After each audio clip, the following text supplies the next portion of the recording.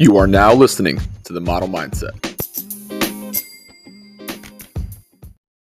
Welcome back, everybody, to The Model Mindset. Today's guest is Howie Coro, and I was fortunate enough to be introduced to Howie from a previous guest, Tim Brewer. Tim Brewer actually is a creative genius and did our tattoos. And Tim knew that we have a lot of similarities and commonalities between being good human beings, but also having a growth mindset and just want to help others. So I was fortunate enough to meet Howie, and he's got a really unique life story, and good and bad, trying, of course. And so we're going to talk about that today. So Howie, welcome to the Mindset. Thanks, guys. Thanks for inviting me on your show. It's a pleasure. Mindset is one of my favorite topics, so I'm excited to dig in. Tim Brewer is a longtime friend, tattoo artist of many people that we all know that in this area. The lone wolf here doesn't have a tattoo by Tim yet. No, man. We got to fix that. For real. Yeah, Tim's been a tattoo artist for me almost 20 years now, and done numerous friends. Wow. Yeah. And I remember probably about maybe a year ago getting tattooed, and we're just talking. Tim is like the therapist. He totally is. And I think we talked about that on our episode with him. He totally is. Yeah. And I always look forward to going to him and getting tattoos. Tattoos always been therapeutic to me, and we always have the best conversations, Tim and I. And we were deep in a conversation, and then you came up, and he says, "Oh yeah, you guys are from Summers. I think he's from Summers." I'm like, "Really? I don't know this guy." So I was anxious to connect with like-minded individuals, because that's always a challenge here. Growing up here and traveling the world and coming back here is finding like-minded people. Absolutely. Have that growth mindset. So when he said there's someone that is kind of like the same thought process, I was super excited to reach out to you, and I'm glad we did connect. And now we're here. Oh yeah, man. Well, appreciate it. Thank you. Thank you, Tim. So why don't we start senior year? You went to Fermi, grew up in Enfield. You were contemplating what to do next, whether go to college or enlist in the Army, which is what you decided to do. Yeah. Can you kind of just break down what went into that and kind of start us right there with that journey, or your journey, I guess, where it all began? Yeah, no, sure. Senior year in high school, I graduated in 2001, and I was always a jock in school. I played football. Football was my major sport, it was my senior year football season. It was great. Junior year had a great season. One of the best records we had at Fermi, broke some school records, all kinds of good stuff. And, I had a lot of buddies, high school friends that I was in the weight room, training with them year round, all that. And they were a lot bigger. And so we kind of came to the final of the season, and it was like, what are you going to do? Do you want to go play ball in college? Or are you going to, carry on and go to college and work on your education? And I was never really big on school, to be honest. I was always like a C+ student. Just didn't really care, just wanted to play sports. I was dating a girl in high school who kind of changed my mindset to actually start applying myself, because I would say, hold on with the mic. Middle of high school, I started working very early. As soon as I could work and get a job, I started working. And actually, where did that mindset come from? Like, that you just wanted to work? Honestly, I started working, man, probably 10, 12 years old. Oh shit. And my first job was a newspaper route, and I started making money. And it wasn't enough, so I had a second newspaper route. Okay. And originally, I would say in the 90s. My mom and dad here, my dad was in the aerospace industry. He worked for Hamilton right out of high school. He got laid off. That's when the aircraft industry kind of downsized. He got laid off out of the industry, and it was kind of like crushing to the family. My dad, who was kind of the breadwinner of the family, income kind of stopped. It stopped rapidly, unexpectedly, and it really put a damper on our family. And then he quickly got another job in another civilian-based aerospace job. Quickly, that went down the hill as everything kind of transitioned out of Connecticut during that time frame. And so there was probably a 10-year span where my dad got laid off like 2 or 3 times. Yeah, and my mom, she was kind of like a stay-at-home mom. We had 3 kids. I'm a middle kid. got a younger brother and a sister who's older. And so my mom was kind of like stay-at-home mom, trying to keep us kids coming and going from school, everything else. And then she worked at night in a department store, you know, a couple part-time jobs. And so when my dad lost the job, she was working. My dad literally became a handyman overnight, whatever it took to put food on the table. Yeah. But I would say probably during that 10-year span, you know, sitting back and seeing my family kind of like financially suffer and just survive. I never really wanted to put a burden on them and ask for money or even ask for a new bike, you know, or school clothes. I became very, very independent at that age because I saw what my parents, how hard they were working to support our family, that it was just like a switch kind of flipped and like, you know what, I gotta. It's huge to pick up on that, like at such a young age too, you know. Yeah, for sure. Yeah, so I got the newspaper route, started doing that. Next thing is I started landscaping with my buddy's dad, became really close to his dad, and we literally just worked around the clock. And very young age, started making money. And the point of this is, in the middle of high school, I realized, man, these labor-intensive jobs suck. You know, this is hard. Yeah. And I'm like, if I don't get my act together and start doing good in school, I'm going to be working, you know, very labor-intensive jobs the rest of my life, making minimum wage. Yeah. And I'm like, I got to start doing something here. I got to find a way out. I don't want to be like my father in the sense where, you know, people control you, corporations can fire you, and you can lose your jobs, and you're dependent on other people. Right. I couldn't stand that. So yeah, middle of high school, I'm like, I got to start applying myself. And that's when I did. And my senior year, I was like, I got to make a decision. Either go play ball or go to college and figure a way how to get to college, because my parents didn't have money. And, you know, I just knew I didn't have the size to play at the level I wanted to play. Right. And so this was the fall of 2000. I said, you know what? I'm joining the military. That's my only way out. Yeah. The only way out of here is join the military. And this was like pre-war. Yeah. And I admit, I joined for the school benefits. That's smart, man. That's smart. I mean, Tom Clark, we interviewed him. He had the same kind of like mapped out process, like go in the military, get school paid for. You know, he had the same thought process. Well, that's admirable, man. I mean, thinking about that, I still have student loans. Maybe I should have gone that route. Yeah. You know what I mean? Yeah. I still preach it to a lot of young troops coming through the ranks these days. Like, if you can get in when you can. Yeah. It's been a great opportunity. You know, and the thing is, I always, growing up, worked with my hands. My dad being laid off and having a handyman business, my uncles who were carpenters and construction businesses. Every summer I would work, you know, construction jobs. Yeah. So I learned a lot about the trades. My dad was like the MacGyver who could fix anything. So I was always that kid handing tools and watching what he was doing. I learned a lot from him. That's cool. So I enjoyed working with my hands, and my intention was coming out of high school, I'm like, you know what? I'm going to join the military. I'm going to join the engineers. I'm going to go to school for construction management. And I even went down to, I have family in Arizona. Went to ASU. They have the best construction management program in the country. I walked the campus. I was going to do all that. So I said, I'm going to join the military. They're going to pay my way to college. I'm going to move out to Arizona. Like, I had it all planned out. That's smart, though.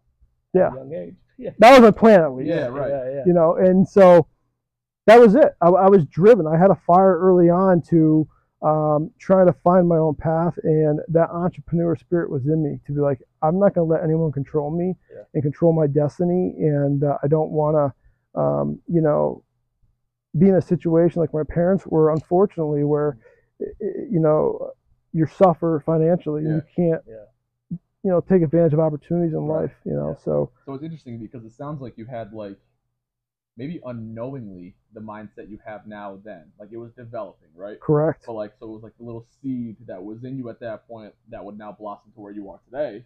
But, like, it's just interesting to reflect on that, because at the time you probably wouldn't be able to recognize that was like your mindset. 100%. Yeah. Like, looking back now, that's when the entrepreneur bug was planted. Yeah. It really was, you know. And I look at my newspaper days, I'm like, you know, I was hungry. One newspaper route wasn't enough. I had to get a second one because I finally got a sense of, wow, I have money, you know, and I can buy my own clothes and buy my new BMX bike, and you know, that's what I did. Yeah. You want that kind of like financial freedom. Yeah. You know? Yeah. For sure. So yeah, I mean, to answer your question, you my senior year, right after football season, 2000, I enlisted in the Army. Awesome. And, literally 2 weeks after high school graduation, July 12th, I literally left for Fort Leonard Wood, Missouri, and off I went. So it's funny because you said pre-war. Yes. Not how it turned out, though. Correct. So kind of, Trey, give us those travels you had to, like, you were in camp, right? Yep. And then the world kind of went sideways. Yeah. Right? And your plans changed. It was almost unwillingly. Totally. So it was like it was literally like the light switch was flipped. Yeah. And I'll always remember, obviously, when you're in the Army and you're in the boot camp, they play a lot of games with you. You don't see the news, you don't see the media, you don't know what's going on. You're kind of cut off. And then they play a lot of games where I think they kind of like scare you, do a lot of scare tactics. Mm-hmm. And a week or two prior, they did this thing where they were, and I remember leaving before boot camp. We were in kind of some scuffle with China, and then during boot camp, they said, all right, we're going to war with China. There's some kind of conflict going on. We're going to war with China. And they pulled us out of class one day, some training exercise, made us go back to our barracks, and they said, you guys have 5 minutes to grab everything you need. We're all deploying. Go grab what you can get. So, and they were yelling at us, screaming at us. We went to our rooms. Heart racing? Oh, out of my chest. Yeah. I remember I took my duffel bag, threw everything in there, socks, underwear, uniforms. I literally just took, my journals, my pictures of my family, stuffed it in there. I mean, these guys were yelling at us, screaming. People's clothes were down the hallway. Get in formation, get outside, get outside, get outside. And so that we all went out there in formation. We're like, oh shit, now your chest is like, oh, we're going to war, we're going to war. And the drill sergeant stopped, and the company commander came out and says, all right, I need to know who can't kill someone here. And at that point, you're like, what? Who cannot kill another man here? And 3 or 4 people raised their hands. Yeah. 3 or 4 guys raised their hands. Yeah. He called them up in front of the formation and was like, you are a disgrace. Started calling him out. What is your excuse? And he's like, I'm the last guy in my family. If I die, there's going to be no more, family name in my family. Yeah. And they're like, do you realize you just let all your battle buddies down? And so they made a big scene out of it. And I mean, we were all like trembling, like, holy shit. Yeah. And they threw those guys under the bus on purpose, and it was a game changer during that phase of boot camp. And I remember sitting there and seeing grown men cry, because there was people older than me at that time, and grown men just crying, scared for their life, like, oh my God, I have to go kill someone. I got to go to war right now. Right, yeah. And I don't even think we learned to shoot the M16 yet, you know? Exactly, yeah. And then, whatever, hour or 2 passed. They said, it's all made up. We're really not going to war. This is a test to see if you guys are ready, mentally prepared. Wow. And everyone's like, holy shit. So the guys that got called out, forced, they felt stupid. But and everybody looked different. Yeah. Everyone treated those people different. Respectfully, because they just goes to show that you can't trust everybody, your battle buddies, and all that. Right. So fast forward that 2 weeks after that whole exercise. You know what the funny thing is? After I looked at my duffel bag, went back to my lockers, unpacking, I packed everything but my underwear and socks. And I'm like, what the hell? I packed everything but my own underwear and socks. How did I miss that drawer, So then 2 weeks later, boom, 9/11 hits, and we're in boot camp. I remember, like, we're so sleep deprived, we're like 4 hours of sleep, and we're actually, like, learning about, like, I don't know, like AT-4 rocket launchers or something. And then they start playing that game again, like, we're under attack, we're going to war. Now we're like, okay, we played this game before. Okay. Yeah. So then they're like, no, this is real. Everyone mount up, we're going to, like, this classroom, there's TVs, and I turned TVs on. And sure shit, it was the World Trade Center under attack, and the planes happened. We're like, oh my God, this is real life. Yeah. And instantly all the drill sergeants just went, like, they went crazy. Yeah. A couple of them were from the New York City area. Some of them were like airborne rangers. Some of them already served in war, and now they were hungry. So they're like, fuck this. Yeah. This is real. Yeah. And they pretty much said, guys, we are all going to war. This is not a fucking joke. You better fucking pay attention.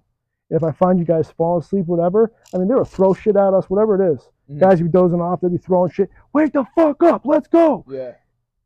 Everything was real at that point. Right. And I can remember sitting there being like, I'm not going home. Yeah. I'm not going home. Was that like a gut punch? Because you're like, all right, my map is to go to college. Yeah. Use this to go to college. Yeah. Now Yeah. going to war. Yeah. It totally That's was scary, a gut man. punch. And I'm like, oh my God, what the hell did I sign up for? Because, Yeah. like, 10 years prior, when Bill Clinton was president, there was no war. So I'm like, Right, it's peacetime. yeah. I'm cool. I'll Right. get through this. And that was a huge reality check. And it's different because the guys who joined after 9/11, they had a mindset of like, I'm doing this to go to war. Right. Yeah. Yeah. But for that, it was like, oh shit, it's a reality check. Yeah. So that was a huge turning point. That was a huge point of like, time to man up. Yeah. And I didn't know if I was coming home because the reality is a lot of times you can get spun up and spit right back out to wherever you are. Your government property, they own you, you know. Yeah. But at that point in time, the base locked down, F-16s were flying over us. We ended up intensifying boot camp.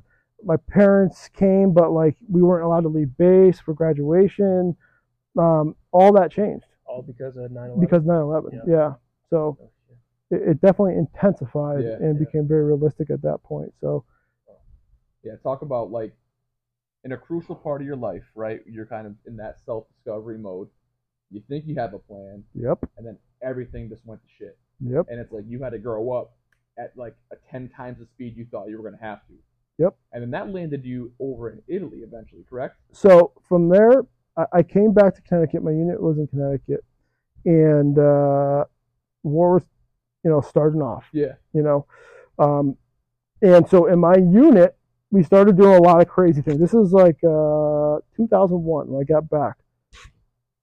My unit started doing a lot of like, when you're in the Army, you're all infantry. Like you're infantry, then you're your job. Mm-hmm. So we started doing a lot of infantry training, like movement stuff, tactical stuff.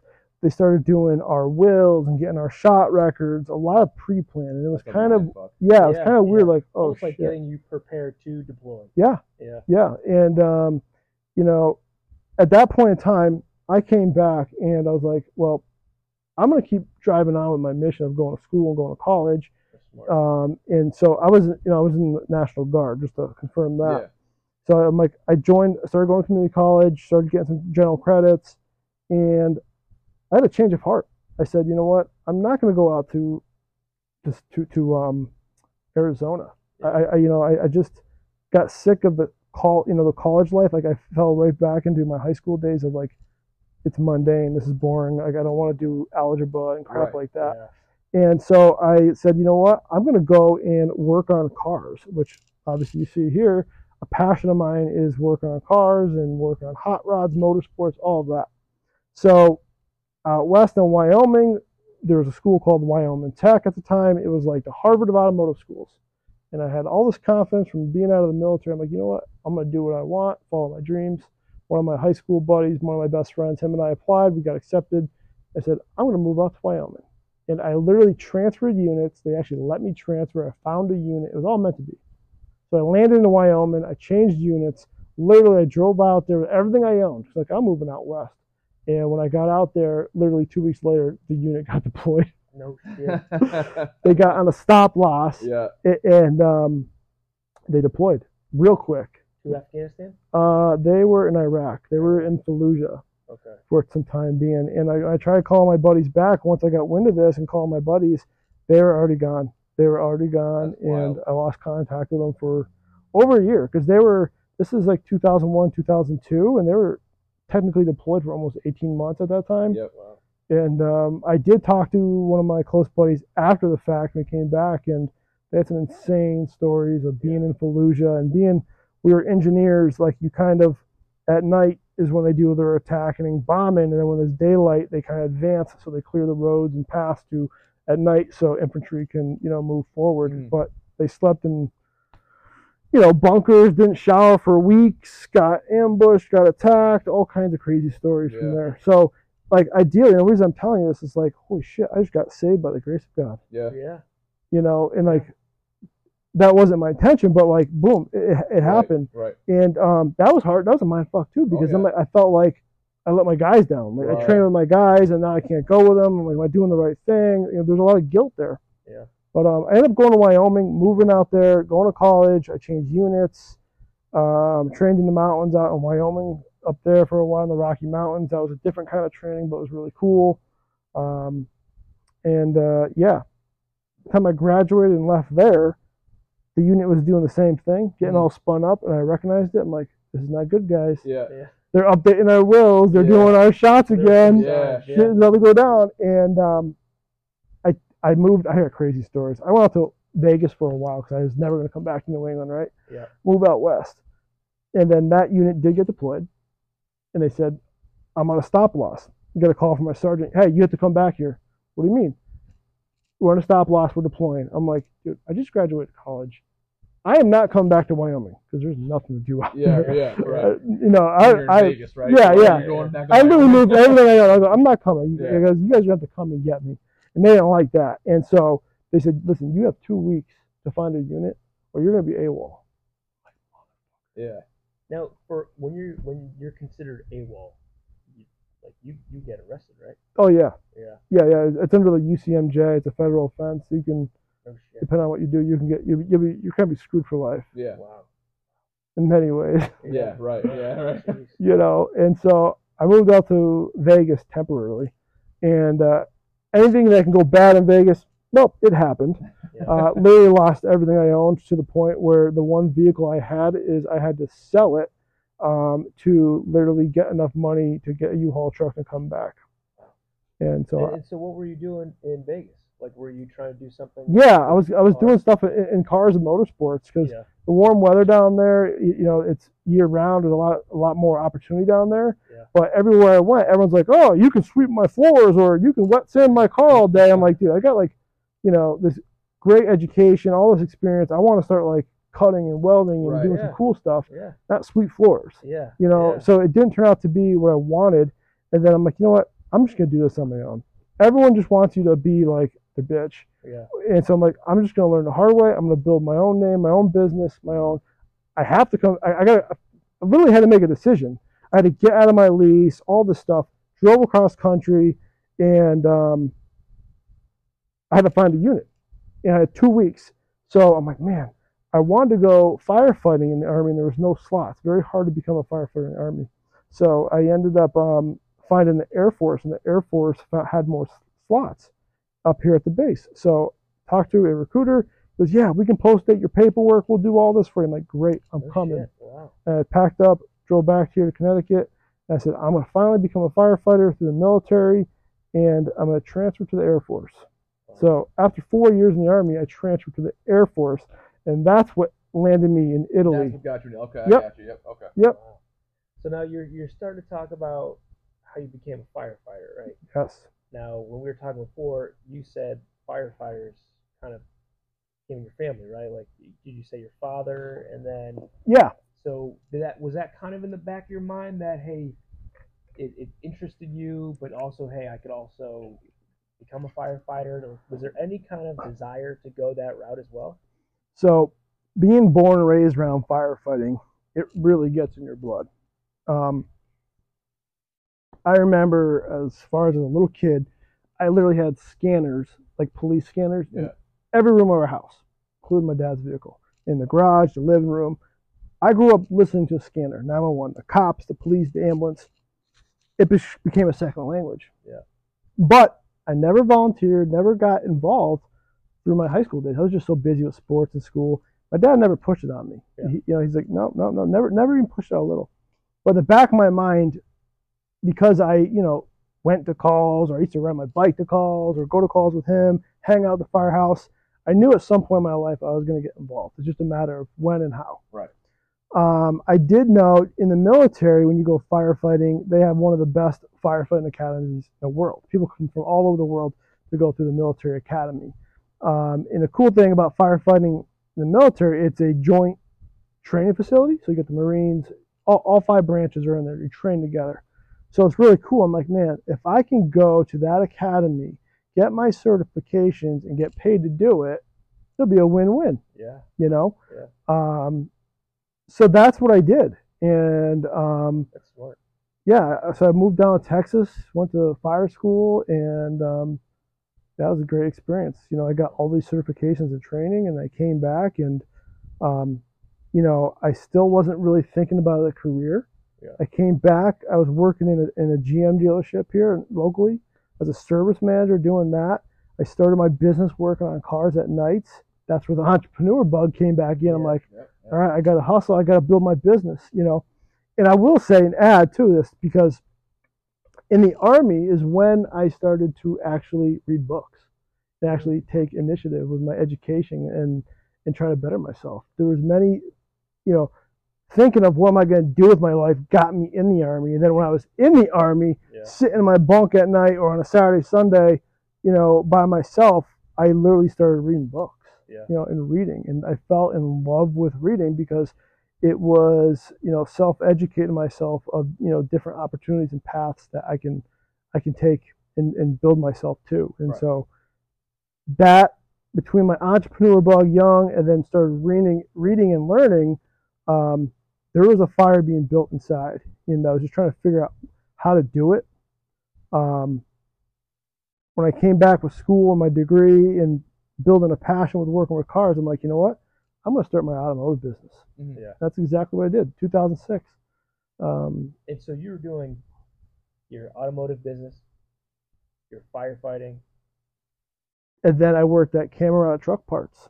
Damn. That was my job. Meanwhile, I've always worked 2 or 3 jobs at least at all times. Is that because you feel guilty, like sitting still? No, just because I am driven to succeed. Yeah. Driven to better myself. Driven to improve. You know. Yeah. Very, you know, just from all these different, you know, things. Just I don't know. And now that I'm, you know, 41 years old now, but I reflect, I still have that fire, to be honest. Like it's, you know, through a lot of self-awareness and reflection, you try to figure out where that fire comes. And I will say it is as strong, if not stronger, but I have definitely a new perspective of where it came from and what it's all about. And, you know, it gives me more clarity and direction, you know, moving forward now, even. Yeah.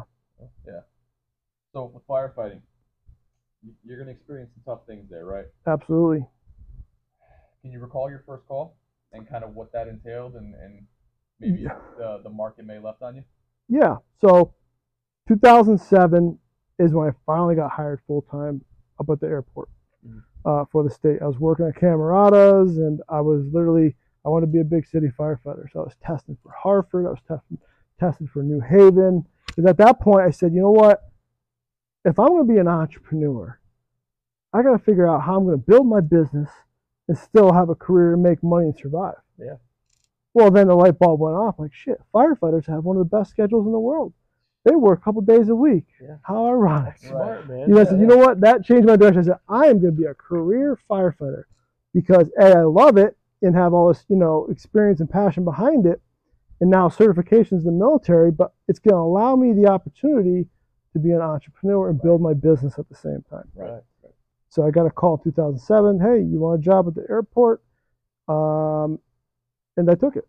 So I work for the state of the military department for the state of Connecticut. Still to this day, I got 3.5 years left, and that's kind of been my career. I actually lived in Hartford, tried to test for Hartford, got passed up in Hartford, New Britain, all these big cities. I kept getting passing up. It was kind of like, what the heck? And you know, I do believe everything in life happens for a reason. Every single little thing, you know. And there's been so many trials and tribulations in life where I question them. Like, I don't get it, because you could try so hard in something in some direction and nothing pans out. But now I see why. I really do. So yeah, I've been with the state military department at the airport for 16.5 years now, and yes, it's been a variety of calls, pretty much anything you can think of. You know, we're a specialty fire department. We focus on aircraft rescue and crash stuff. We do industrial stuff. We do hazmat. We're hazmat techs. We're EMTs. We do structural MVAs, all that. So meanwhile, I was doing that for a while, and I was in the military as a firefighter. So I had 2 firefighting jobs. So the military, brought me all over the country, all over the world. 2007, the war was still kicking off. Now I'm in the Air Force, it's a little different perspective as far as deployment goes. But I got a quick call saying, hey, there's a deployment coming up. There's another unit that they're shorthanded. They need a couple guys to fill in. Do you want to go? The unit's getting pushed to Iraq. They need a unit to backfill. And literally, I was pissed off because I just got passed up in Hartford. I just got out of a relationship, and I was like, you know what? Screw this. Sign me up. I'll go. They're like, all right, cool. You're going to Italy. I'm like, going to Italy? Sweet. And so it was, my orders were Operation Iraqi Freedom, going to defend, fight in the war in support because the unit was getting pushed to Iraq. And so I'm like, let's go. So there was actually 3 of us in my unit. We went out there and we worked in the fire department in Italy. Very active duty base, F-16s, all kinds of cool shit going on there. But that was, a game changer. A lot of these military bases are like towns. Mm-hmm. There's probably 20, 30,000 people there, and we share it with Italy, obviously the Italians and all kinds of other different countries. Mm-hmm. So very active. I was on the rescue there, which is kind of like the first do piece because I had my EMT. So we go literally the first do truck out to all these things, all kinds of cool things. We would respond off base to motor vehicle accidents, to dorm room fires, to suicide people, military, right. All this stuff. So that was like Italy was more like your first full-blown experience of like firefighting and what the kind of calls you would. From a military perspective, because actually, very close. Because I got hired in 2007 at the state, and then less than a year I got deployed out. Mm. So that was my first taste of real world. Here you go, right? And was it jarring at first, or because we're not firefighters. We're not police officers, right. But you experience a lot of trauma. Yep. And I think that's often overlooked by the public, I would say. Right. How you can carry that, right? Exactly. Yeah. Exactly. In our preparation, and just talking to you before, you gave a unique perspective about how death has kind of I don't want to say change you, but it's affected because you're around it so much. Death is the greatest teacher of life. Can you kind of go into elaborate that a little bit? Yeah. Sure. So I will say over there, I got tested multiple ways, dealing with all kinds of situations. But the one that was kind of really shook me, my first real world, was we had a Black Hawk helicopter go down, and we lost 6 guys. And when you work in a fire department, the fire department's typically on the ramp or on the edge of the runway because obviously if something happens, the quick response. Yeah. So you sit there, and we were on the backside of the firehouse that day. It was just after lunch. Guys were having their cigarettes in the smoke pit. We're just getting fresh air, and we have aircraft coming and going left and right. We see a Black Hawk go off over the wire. Cool. And then we're hanging out, and not even 2-3 minutes later, our alarm started going off. Ding, ding, ding, ding, everything was going off. And right over the radio, so we got a Black Hawk down. And we're like, we just saw it go off. That was like another gut check. Yeah. Because as a firefighter, you train for everything in your life. Like you train for the worst. All you do is train. You want muscle memory. But then when that stuff really comes in, it scares the shit out of you. Oh, yeah. It really does. The first time you're in a house fire and a house is on fire, you got fire ripping over you and you can't see, you're just like, what the hell? All these kind of things. So we had a Black Hawk go down, and being in a foreign land, it was challenging. Obviously, 2007, 2008, you just can't run out the gate and go. Yeah. There were still a lot of anti-American protests out there. Mm-hmm. There's pockets that we were briefed not to go near because of that. Mm-hmm. And so we were trying to figure out what to go. We jumped in our fire trucks. We're literally setting up a convoy. The military has a process where they get, the security forces involved. They get all these different sections and maintenance and recovery. No, and that was weird. No, you think it's go. Yeah. But it's different because you think about it, it's outside the wire. Right. You're in a foreign land. There's so many variables. Yeah. And so we had to sit there and listen to the dispatch. So our chief was like, stand down, and we're literally in the fire trucks, their gear, sitting there to drive like all right, someone's gonna lead us. Where are we going? And I remember just sitting there like trembling. Yeah.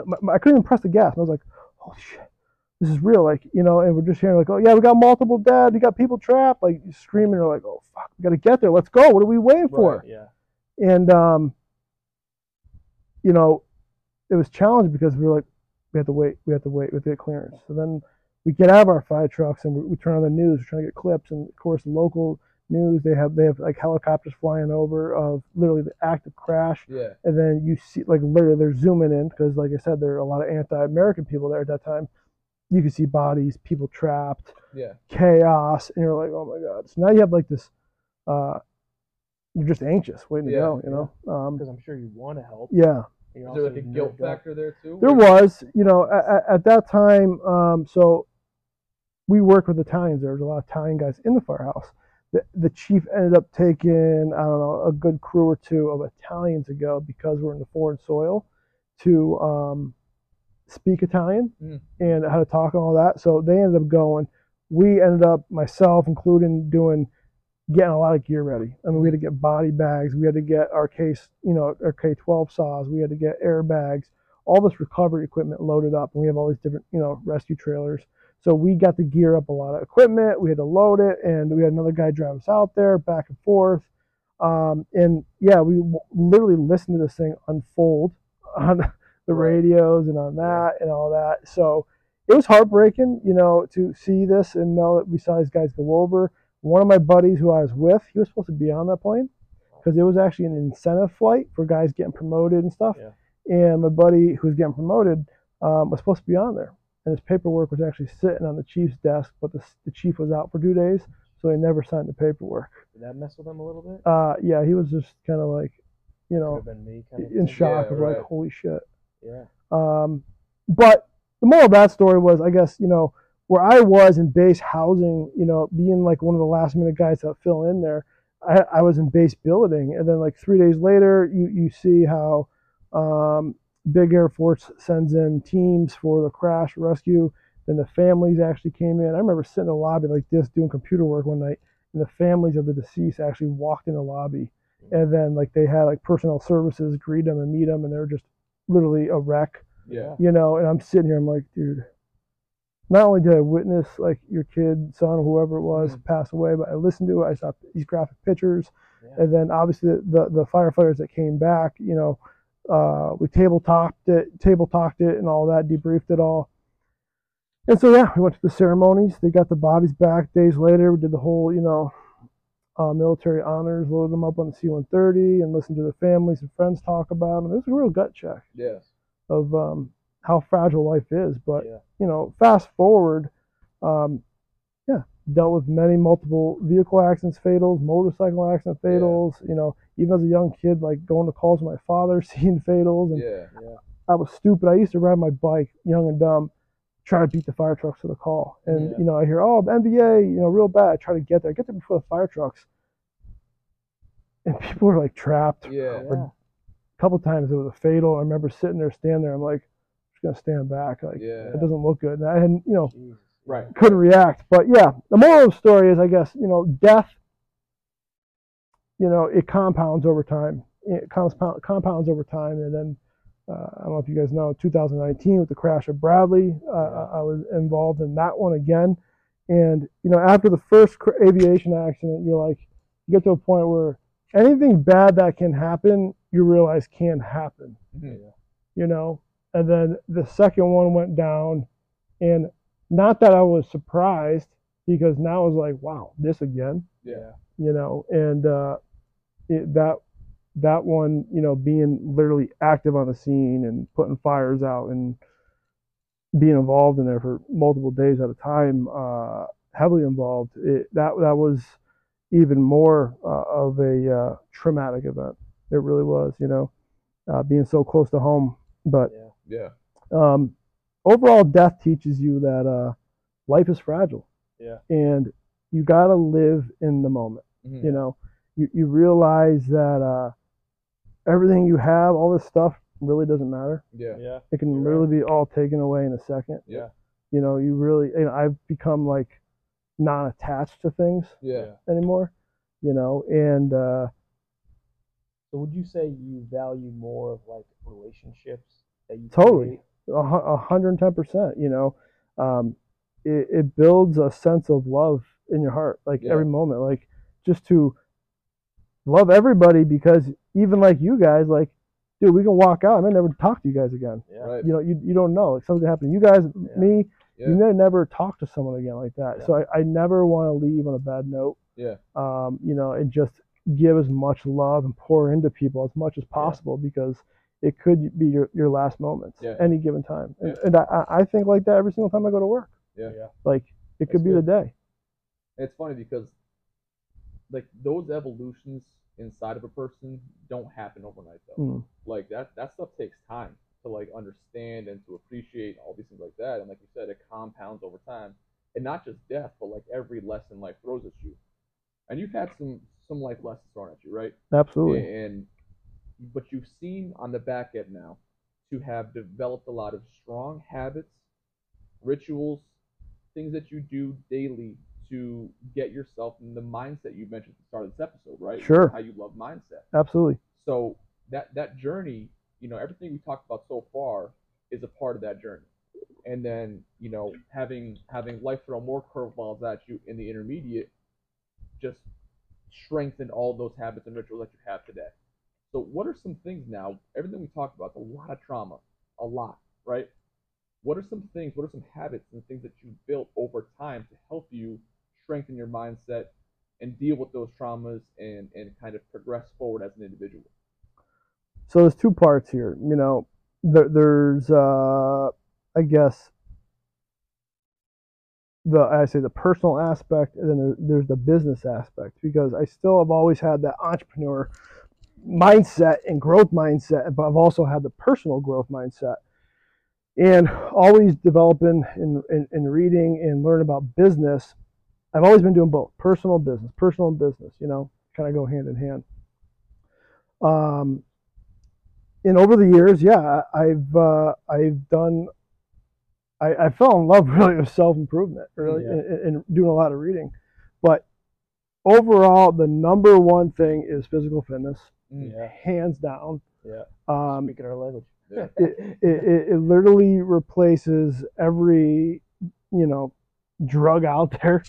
You know, and people don't realize that. You know, they get depressed or they get sad when you can go do a workout and get more dopamine than any drug over the counter will do. You know, physical fitness has been huge. It literally has taken the edge off. There's days where, you know, not so much now, I'm doing a lot better, but you have anxiety or panic attacks. Probably 3 or 4 years ago, I turned to running. You know, I was having panic attacks. I couldn't sleep. I had high anxiety. I couldn't figure out why. And I literally turned to running. And what made you turn to running? Was it just because you maybe read somewhere that it could help clear your mind? It just kind of... So my wife at the time, she was running before me. She ran her first half. I saw her do 1 or 2 of those, and that kind of inspired me. I was trying to do something, you know, figure out something that her and I can do to kind of build a bond together. And going through that, you know, she had her own, you know, anxiety issues, and that's helped her. And she's like, start running. I'm like, man, I'm short and stocky. I am not a runner. You know, I think the most I ran in the Army was like 5 miles at a time, but I just started doing it where I was so anxious I had to take that edge off. And I started running 5 miles, 6 miles. And I remember one day I said to myself, if I could run to the gym was just about 10 miles. If I can do that, I can do anything. And my grandfather, who Tim tattooed on me, this is a World 2 pitcher, he was a runner. My grandfather, he ran the Boston Marathon, New York Marathon. The guy almost ran to the day he died. And so I'm like, you know what? Let me try this out. And so I ran the 10 miles to the gym. I'm like, man, I want to see if I could do a half. So I ran a half, and I kind of got addicted. And then, like, I think it was over a 2-3 year span, I did 9 half marathons. Wow.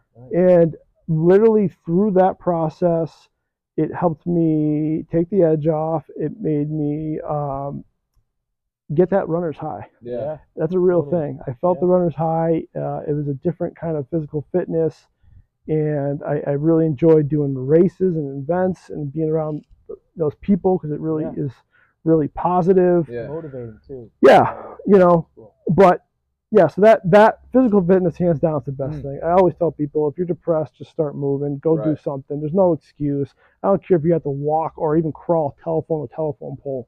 Like, just go do something, you know, that you have to take that action. But, yeah, you know, that was that. And then literally, I would say the last 2 or 3 years has probably been the hardest, most challenging times of my life, at all levels.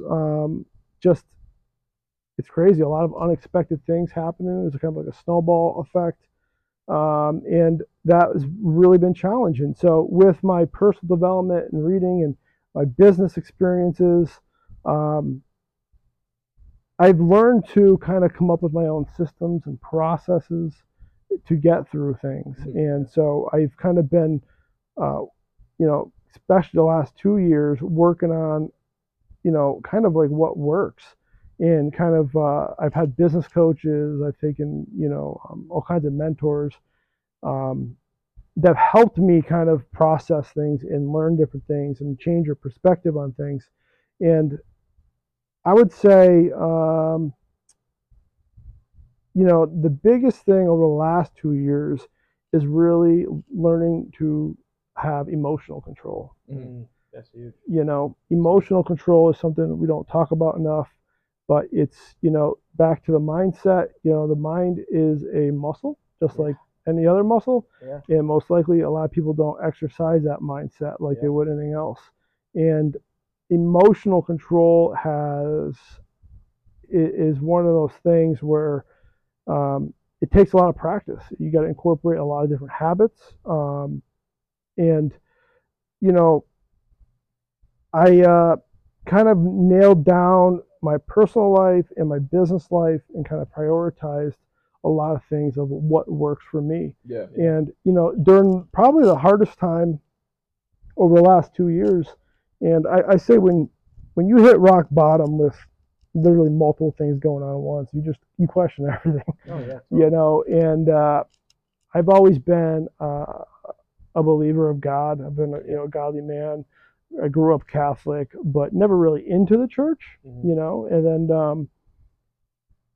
before COVID, I found a new church, was starting to get the hang of it. COVID came, kind of took me out of the picture. But through these kind of downfalls of life here, I literally just started turning to God. And I will say that's been a game changer for me.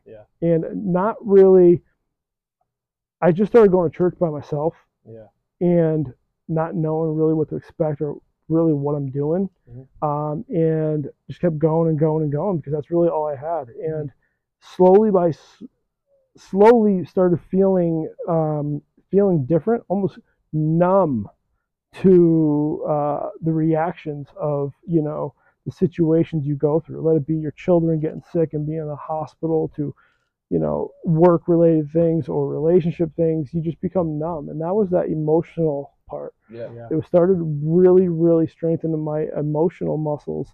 And there was a point where I said, you know what is different now with me being a believer versus my last 20 something years? And I said, you know what? I never really put God first. I never have. And so I made a decision and I got baptized. And, you know, being baptized when it's your choice, not like when you're a kid and your parents baptize you, is completely different as you raising your hands and I want to baptize myself at my age. That's showing God that you're committing to Him. I made a decision that I'm going to put God first in literally everything I do. He's going to be first. And from that day where I got baptized, and I promised, like, every morning I wake up, part of my morning routine is I read the Word, you know, in some way or form. Maybe 5-10 minutes. I read the Word, and that has been literally the hinge factor. That's been changing everything. So I actually pray every morning with my boys, and then like at night I would say like a prayer as well. And I find it helps me because I feel like someone is guiding me, right? Like I'm never in this world alone, no matter what I'm experiencing, challenge or good thing in my life. I know someone's kind of watching over me. Yeah. Is that kind of like why you turn to God, because you were going through a lot of adversity with you told us about your kids and the health issues, and then things in your personal life, and you just kind of needed someone to kind of almost like have your back. I really didn't know what to expect. Yeah. I started going, and there was just so much tension on my chest.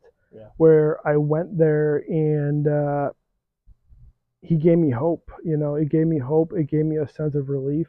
It gave me a sense that he is there, that he is the answer. And I started reading the Bible. When I started reading the Bible and hearing these stories, and then, putting these verses together, it totally made sense. And, once I started doing that, everything started changing. Yeah. And it's really weird. Like your perspective? Yeah, my perspective, my priorities in life, and that along with obviously me and my business, because that's the other thing. Now I'm in real estate. I've been in real estate too, and trying to build my own real estate business. I always take business principles and life principles and apply them together. But I kind of created a model, and I'm still working on develop, that has really kind of solidified in a kind of a filter, a thought process and filter that no matter what you're going through in life, you can kind of look at through, your self-awareness check to see where you're at and kind of put your life in perspective. And it's helped me a lot. Yeah, cool. And the number one thing is having belief, Yeah. and people who are non-believers, but like, you just gotta, you can be a spiritual person, you can a godly person, you just gotta have belief that there's a higher power, because that's the changing point. And most people don't understand that. But when you start believing that and then trusting in that higher power, dude, opportunities come. Like, yeah, it's cool. Right. So you seem to systematize your life, both professionally and personally. I do. You found mentors. Yep. You found a faith-based church, lifestyle, yep. Right, in church that has helped you with multiple things, right? And that's your anchor in your life. Yeah. That's how you settle yourself every single day. It's how you start your day and finish your day with those things throughout your day, right? Those are your habits, those are your rituals, that's what you lean on. And that the constantly having that in your life every day, that leads to progress, that leads to success. Yeah. So I'll quickly get into it, and someday maybe we can do another episode. I can get more deep dive into it. So I call it the 5 and 15 model. It's 5 levels, and there's 15 principles altogether. And these principles are purposely in order according to like priority of how you should prioritize your things in life. And when you do that, it naturally harmonizes with, I say, God, source, creator. It really does. And it really kind of helps you make decisions of where you got to work. And so level 1, which is the baseline, is called beliefs. And the first principle is to have faith, spirituality, believe in God, believe in the higher power. And at the end of the day, you got to believe. Yeah. I mean, I look at my kids and be like, birth is amazing. When you have your kids, you're just like, how do you describe that? Right. You really can't. Or someone who's like, oh, I'm not a believer, then all right, explain gravity. Yeah. You can't. Yeah, right. There's a higher power there. Yeah. And I think, now my purpose in life is to really align with God and his word and live more like him every single day. And I find that through the word, everything comes back to that. Everything comes back to faith and belief. So it's always God, faith, spirituality, number 1 in your life, and you got to do it every day. Number 2 is mindset. You got to work on your mindset, and that could be a semester course itself. And someday we should do a podcast, and I can go really deep on that. But after mindset, it's perspective. Principle is perspective.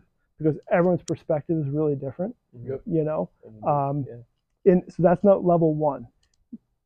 That's baseline priority in your life. You've got to work on your faith, mindset, perspective.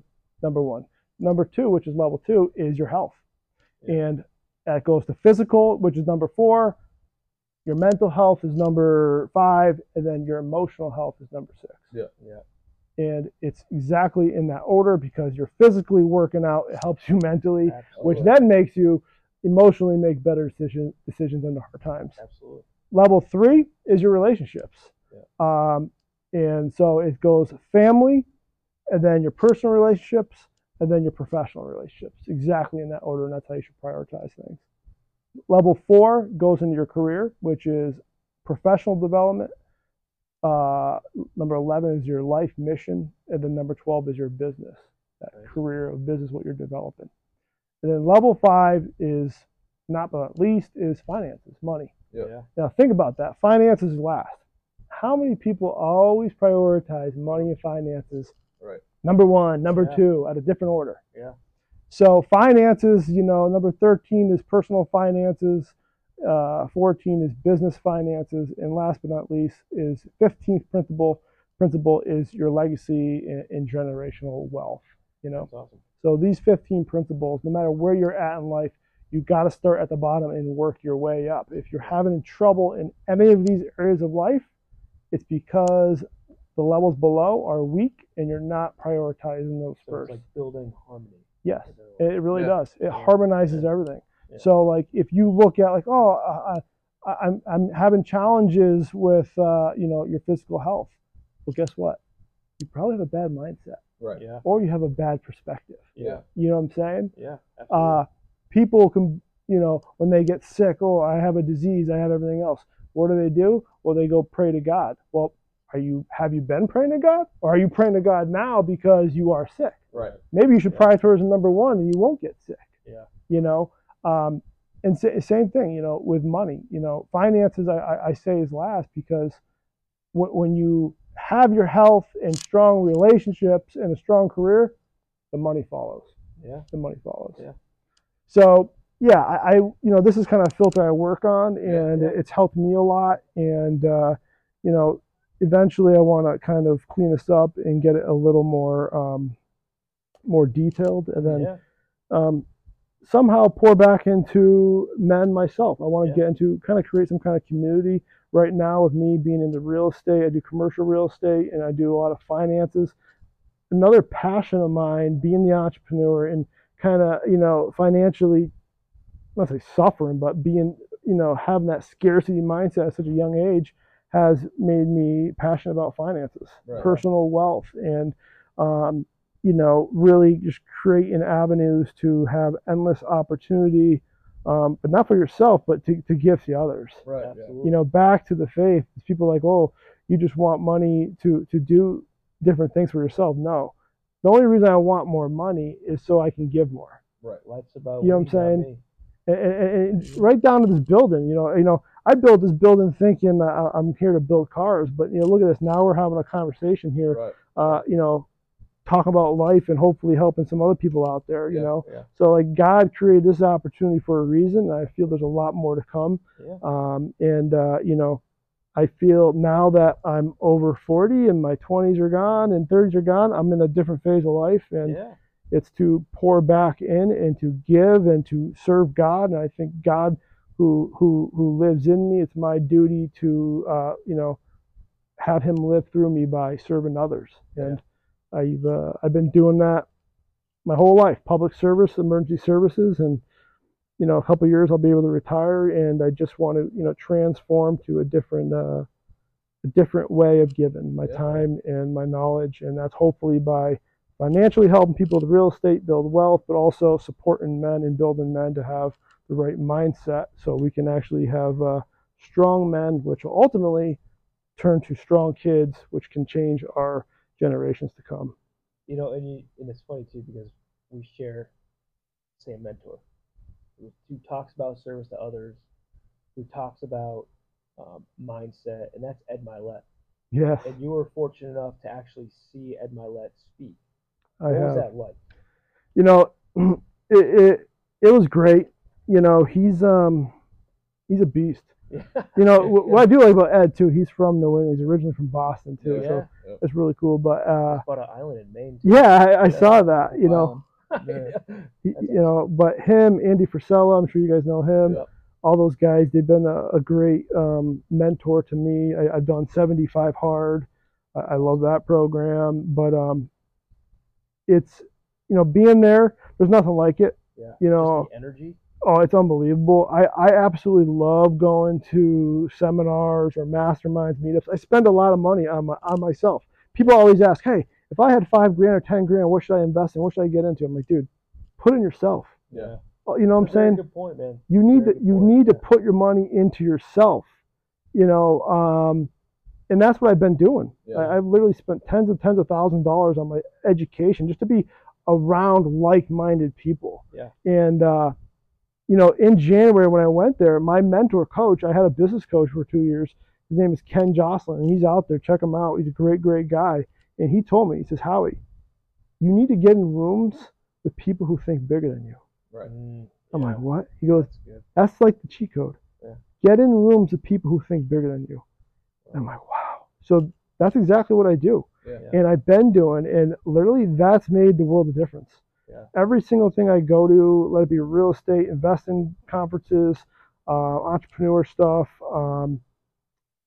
it's always the relationships that come out of that. Yeah. And when you're in environments like the Ed Milet, and there's some really great speakers there, I learned so much, but you're around all these like-minded people like we are, that you exchange contacts, become friends, and your network grows. Yeah. And when you're around these like-minded people, obviously your temperature rises, meaning your mindset rises, and you're going to be a better person from that. And it just keeps going up and up and up from that. Yeah. As you improve, the opportunities in your life improve, your life, you know, everything improves. Yeah. And you learn, you get better, you fine tune, like, you know, it's fascinating. Like even being at the conference, there's someone who spoke on water, and you know, and they talked about how you know, water is such a game changer in life, and how, no offense with the Costco water, but I no longer drink that because it's all filtered water. You know, where it's taking all the minerals out of that. You know. And so when you're not getting the minerals you want, you become mineral deficient, which then leads to diseases and all kinds of issues. You know, so we had someone speak on water. You learn all these different things. And I come back and I start, you know, implementing in my life. I apply them, and you know, now I got a filter system in my house that has like a 6-stage filter reverse osmosis thing, where now I'm like actually drinking, like I call it magic water to my kids. And it really changes you, because it ultimately it energizes your cells, which then obviously makes you have better health, but gives you more energy. It carries over to all the other areas of your life. Yeah. The simple things like that. So stuff like that is invaluable, dude. Invaluable in so many ways. That's awesome, man. So anytime you want to go to a conference or do something, I'm down. Yeah. Same thing, you know, if anyone out there wants to get involved and connect, let me know, because well, speaking of that, where can everyone find you? So real simple, I go by Howie_Coro on Instagram. I'm on Instagram probably the most. I am on Facebook. I do have a real estate business page on Facebook as well. I do have a YouTube channel. I haven't made a video in a couple of years, but I do have a YouTube channel. I do plan on, you know, getting back into that, doing more videos. Now that I have this space, I kind of want to create a little corner where I can kind of, you know, set a little area up. But I feel now, you know, it's my duty based on what I learn is to put it back out there. You know, you always become a good learner by teaching. You know, so I think it's important to kind of learn, and then you learn it good enough to teach others and help others. And it kind of goes hand in hand of connecting with people and, you know, developing, you know. Awesome. This is a fun conversation. Absolutely, man. Yeah, it was good. It's, like you said, like-minded people. These conversations can happen drop of a hat. Any time of the day, time of night, you know what I mean? So thank you for donating some of your time to us, man. We appreciate it. Thank you, Howie. Definitely sit down and do this again. Anytime. We can, anytime you guys want to deep dive into one of these principles, we'll do a little whiteboard action and hopefully get some value from it. Yeah, sure. Awesome. Thanks a lot, man. All right. Yeah. Thank you.